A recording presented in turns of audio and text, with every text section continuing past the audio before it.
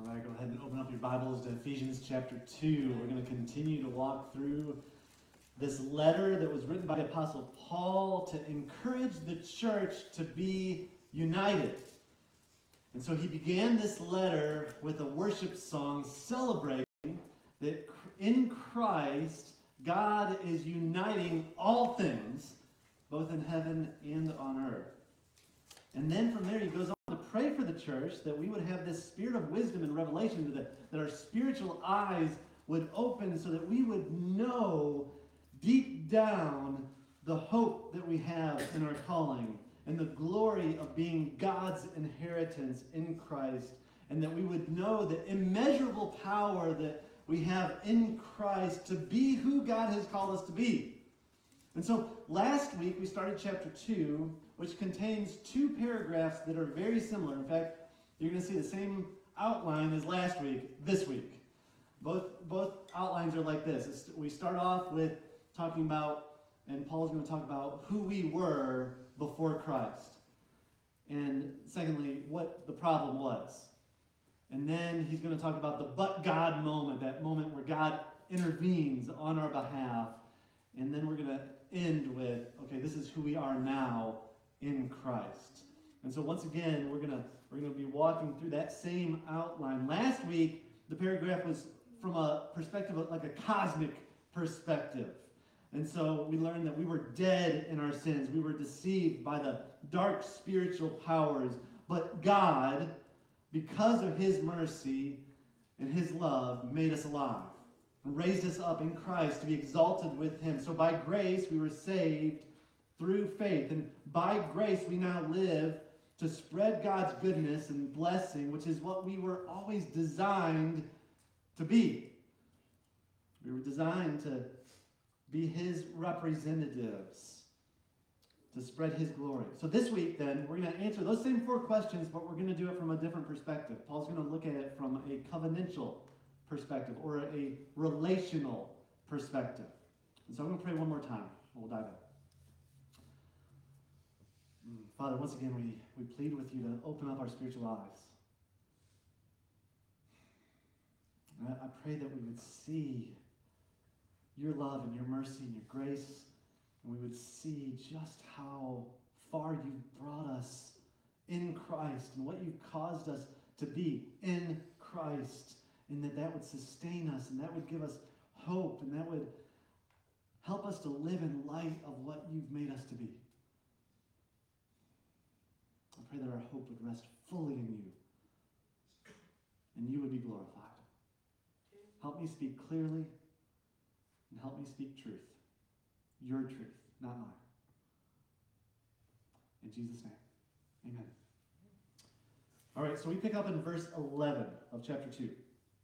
Therefore, remember that at one time you Gentiles in the flesh, called the uncircumcision by what is called the circumcision, which is made in the flesh by hands, remember that you were at that time separated from Christ, alienated from the commonwealth of Israel, and strangers to the covenant of promise, having no hope and without God in the world.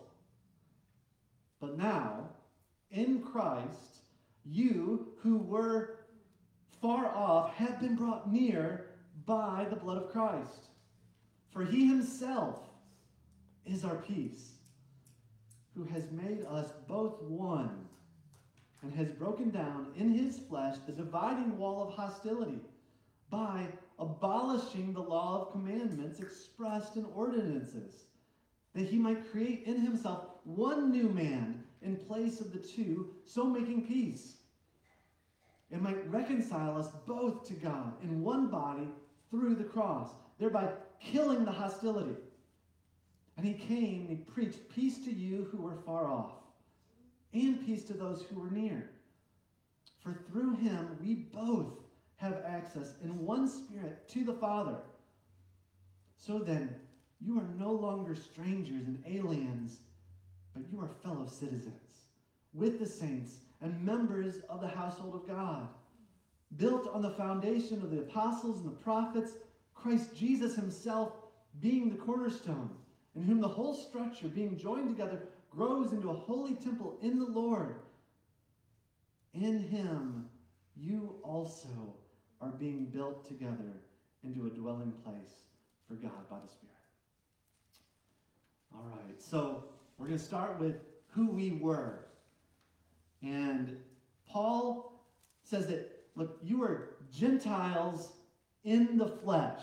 And again, if you remember the context of what's going on here in Ephesians, Paul is trying to do basically like bringing Louisville fans and Kentucky fans together to be at peace with one another, right? But it's even worse than that.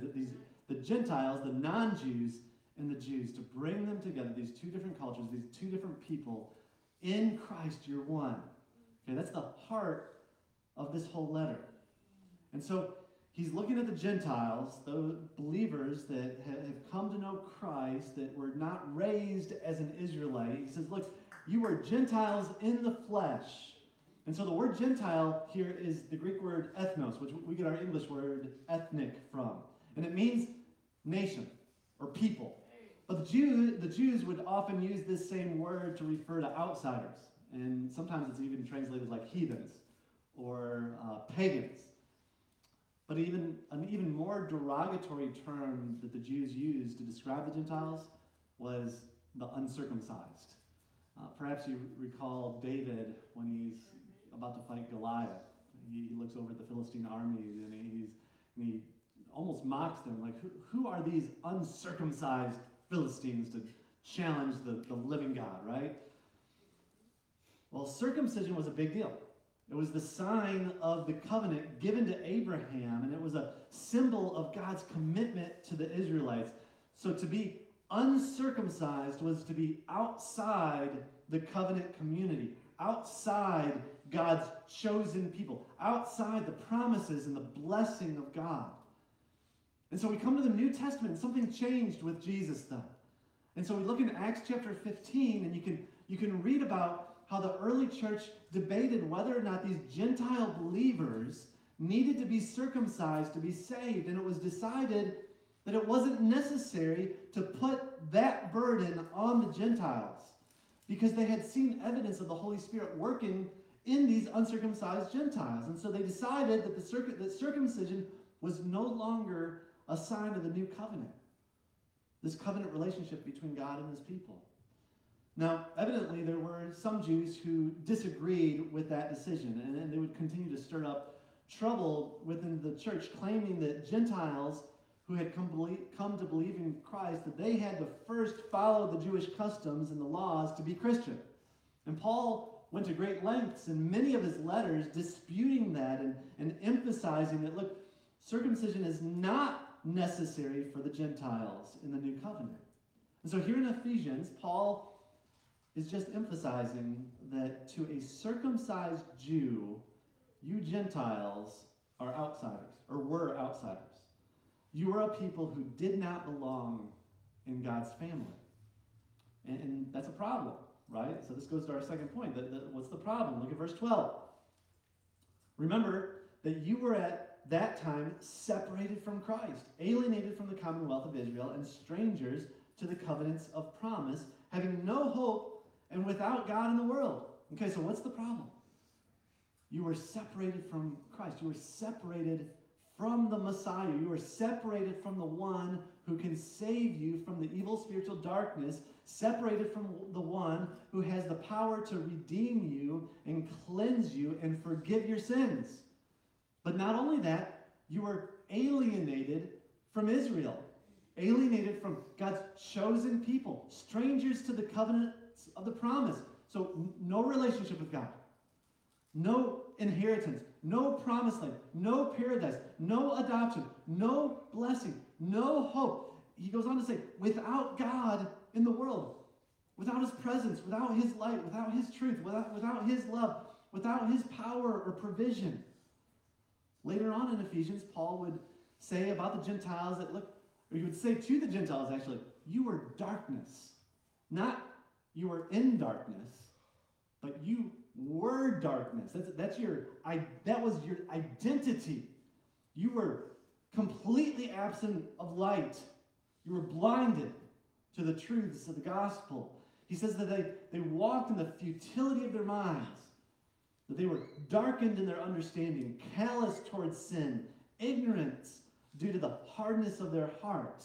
Which, if you think about it, that's the same language that was described in the Old Testament to describe Pharaoh. And so Paul's saying, like, you're like Pharaoh. So why does Paul spend so much time talking about the depravity of the Gentiles? Which is us, by the way, right? This is us. Well, perhaps it's so we can fully understand the significance of the but God moments. The significance of God interceding on our behalf. We need to understand just how desperate we truly were before God intervened.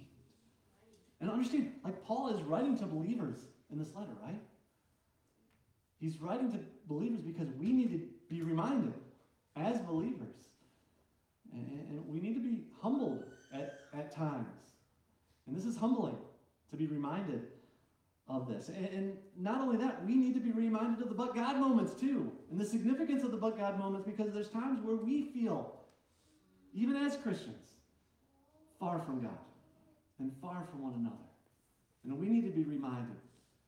But then, in Christ, right? Verse 13. But now, in Christ, Jesus, you who once were far off have been brought near by the blood of Christ. Even if you don't feel like it, that doesn't change the truth and the reality, right? And so that's why we easily forget this. And so we need to be reminded of it. We need to be reminded that, but now in Christ, you who once were far off have been brought near by the blood of Christ. Because you've trusted in Christ, you who were alienated, you who were separated, you who were without hope, have been brought near by the blood of Christ. His sacrifice is what cleanses us and redeems us. Verse 14, for he himself, Jesus, is our peace, who has made us both one and has broken down in his flesh the dividing wall of hostility. Okay, so we see here that Christ is the unifying factor. In Christ, he has made us, who's that? Both the Jews and the Gentiles, one. You see in Paul's letters often, he repeats this. There is now no group, or no Jew, no Greek, no circumcision or uncircumcision, but we're all one in Christ. And so he says the dividing wall of hostility has been broken down. All right, what is Paul talking about there? So some have actually taken that very, very literally, and they look at the low wall that's around the temple that separates the outer court of what was called the unclean court, where the Gentiles were allowed to come and worship. And there's a small wall, low wall, that separated that from the next court in where the Israelites could walk in. And archaeologists have actually unearthed signs that were on this wall that separated the Gentiles from the Israelites. And this is what the sign says. It says, no foreigner is to enter within the forecourt in the balustrade, that's a word we don't use very often, around the sanctuary. Whoever is caught will have himself to blame for his subsequent death. So I'm sure they felt welcomed, right? But that was the sign between the two courts. And that's what kept the Gentiles out of the temple. And the problem with this theory, though, is that when Paul wrote this letter, the temple was still there. It hadn't been torn down. And I don't know that it makes a whole lot of sense that Paul had that wall in mind when he wrote this letter, because it had not yet been broken down. And on top of that, the Greek word that Paul uses for dividing wall is a different word than what was commonly used to describe this wall. But I think the next verse actually gives us a clue to what Paul meant. Look at verse 15. So, how did Christ knock down this wall of his hostility? Verse 15. By abolishing the law of commandments expressed in ordinances.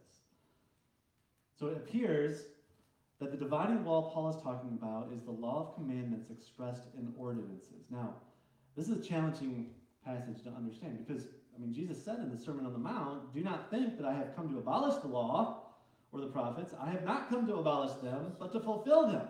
So is Paul contradicting Jesus? I don't think so. I think it's important to know that the word you see here in Ephesians that's translated as abolish, it's not the same Greek word that's used in Matthew 5 when Jesus says, "I have not come to abolish the law." Okay, it's a different word. We translate both words into abolish. The Greek word translated abolish in Matthew 5 literally means to destroy or to throw down or to demolish. But the Greek word translated abolish in Ephesians 2, where we're at here, it can mean abolish, but it can also mean to set aside or to make powerless. So I think in this situation, context is key. So in the Sermon on the Mount, Jesus is talking to primarily Jews who had heard from probably the Pharisees that Jesus was a lawbreaker. And so Jesus is correcting some of the lies that they had been fed. Paul, here in Ephesians, is talking to a mix of Gentiles and Jews, trying to encourage them to be united in Christ. And so Paul here in Ephesians is saying, look, Jesus removed the barrier that the law had created between the Jews and the Gentiles. All right, so this brings up two questions, though. So, one, how did the law create this barrier of hostility between the Jews and the Gentiles? And then secondly, how did Jesus deal with it? All right, so Paul, you got to understand, he had a very complex view of the law, okay? Kind of a love-hate relationship. So when I'm talking about the law, the Old Testament is filled with about a little bit over 600 laws, okay? The first 5 books of the Bible, which is called the Torah, is also often referred to as the Law of Moses, which is kind of misleading in my mind because, yeah, there's a bunch of laws in it, but it's a story. It's actually a story. And ironically, the Torah, the first 5 books of the Bible, is a story about how humanity and even God's chosen people are unable to keep God's law. Over and over, you see this pattern. God gives the law, humans break the law. God gives the law, humans break the law. And so Paul had, like I said, had this love-hate relationship with law. And he explains it more in detail in Romans chapter 7, where he says, look, the law is good, and it is right, and it is holy, and yet, because of our fallen nature, the law entices us to sin. And I think a lot of us could probably relate to that, especially like when you're a kid and your mom says, don't eat a cookie. What's the first thing you want to do? You want to eat that cookie. It brings up these desires. You want to do what you're not supposed to do. And so Paul in Romans 7 says, I do what I don't want to do. I don't do what I want to do. Wretched man that I am, who will save me from this body of death? And so the law, which was given to the Israelites to help them know how to live as God's chosen people, a nation of priests that were to represent him, it becomes a barrier, and it stirs up hostility between Israel and these other nations because the Israelites, what happened is this law became a source of pride to them. And Jesus would call them out on this often in the Gospels. On several occasions, he looks at the Pharisees and calls them out for their pride because they were looking down on others because they were following what they deemed was the law, and these other people were not. So the Jewish rabbis actually created extra laws, numerous extra laws that and they even described it as a fence or a hedge of protection for the Jews so that they did not sin.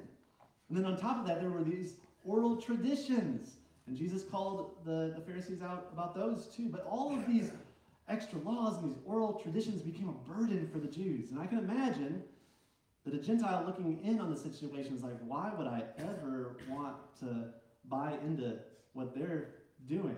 And why would I ever want to take on the burden of having to follow all of these commands? And they had tons of, the Sabbath alone, they had 40 categories of different things you could not do on the Sabbath, like write or carry something that was too heavy. It's all sorts of different commands. And so Jesus comes and he begins to teach the heart of the law. You see it in the Sermon on the Mount where he says over and over, you've heard it said, but I tell you, and he would, like, for example, you've heard it said, don't murder. But I tell you, if you're angry at your brother, you've already committed a sin. And so Jesus was teaching them that following the law wasn't simply about an outward behavior. It was about an inner attitude. It was about your heart. God wants your heart. In fact, Jesus was asked, what is the most important command? And he gave two commands. He said, love the Lord your God with all of your what? Heart, soul, mind, and strength. And love your neighbor as yourself. And so you look through the whole Old Testament, it shows that humanity has this inability to keep these commandments. And even God's chosen people couldn't keep them. And so at the end of the Torah, God says to Moses that these people that I've chosen, they're going to continue to rebel. In fact, they're going to end up in exile. What they need is they need a new heart. They need a circumcised heart. And then he promises Moses, one day I'm going to give it to him. And then the prophets would reiterate that. They would continue in that promise. They would continue, even while the Israelites were in exile because of continuous rebellion. Ezekiel says this, he says, and I will give you a new heart. This is God. I will give you a new heart, a new spirit. I will put within you, and I will remove the heart of stone from your flesh and give you a heart of flesh. And I will put my spirit within you and cause you to walk in my statutes and be careful to obey my rules. And so you fast forward to the New Testament and you fast forward to Jesus. And what does he do? Well, first he kills the hostility between us and God by becoming the ultimate sacrifice for us so that our sins are forgiven. And so his sacrifice, then what does it do?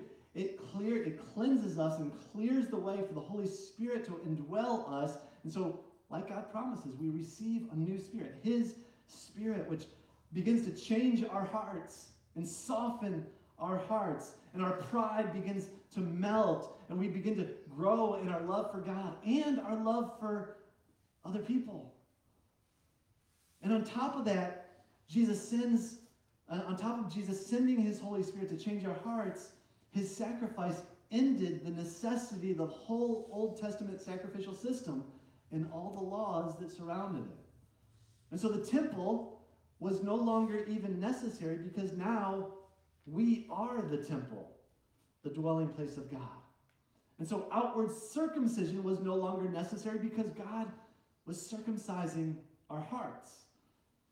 And so the amazing news that Paul is celebrating in this letter is that God is now drawing in all nations, all Gentiles, to be his family, to be his dwelling place. So instead of this hostile barrier between the Jews and the Gentiles, now we're one.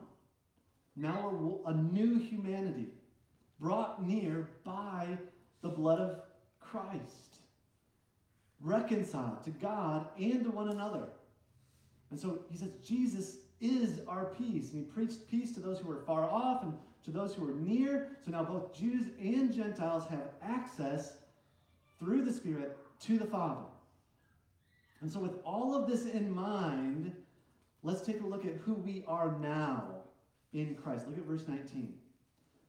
So then, you who are no longer strangers and aliens, but you are fellow citizens with the saints and members of the household of God.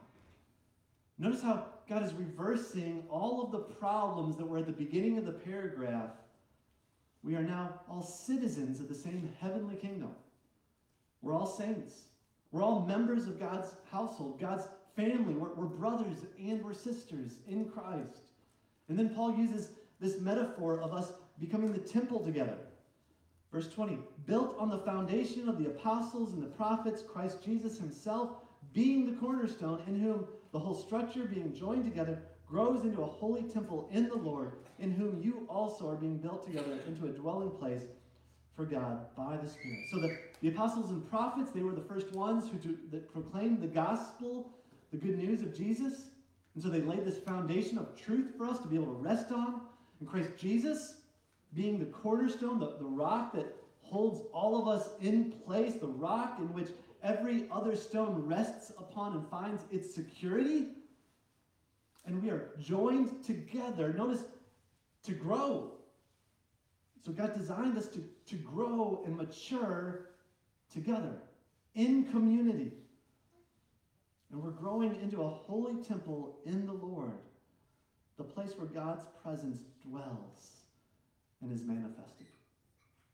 I think verse 22, the very last verse of this chapter, I think this is Paul like turning his face to the Gentiles in this letter, looking them straight in the eye and once again affirming the good news that they now, that you now, that I now belong. He says, in him, y'all also are being built together into a dwelling place for God by the Spirit. You who were once far off have been brought near by the blood of Jesus. This is the basic message of Jesus, right? Probably very little new that I taught you this morning, but you know what? This is the stuff we need to hear all the time. And this is my prayer for us, that these truths would just completely saturate our hearts and our minds and our conversations. So that not if, but when we feel far off from God and far from one another, we would be reminded that in Christ, we are one. Together, we are part of God's new humanity, fellow citizens of his kingdom, members of his body. We have this rock-solid foundation of the truth of God's word. We have him, Christ Jesus, our Savior and Lord, as our cornerstone that we can rest on and trust in.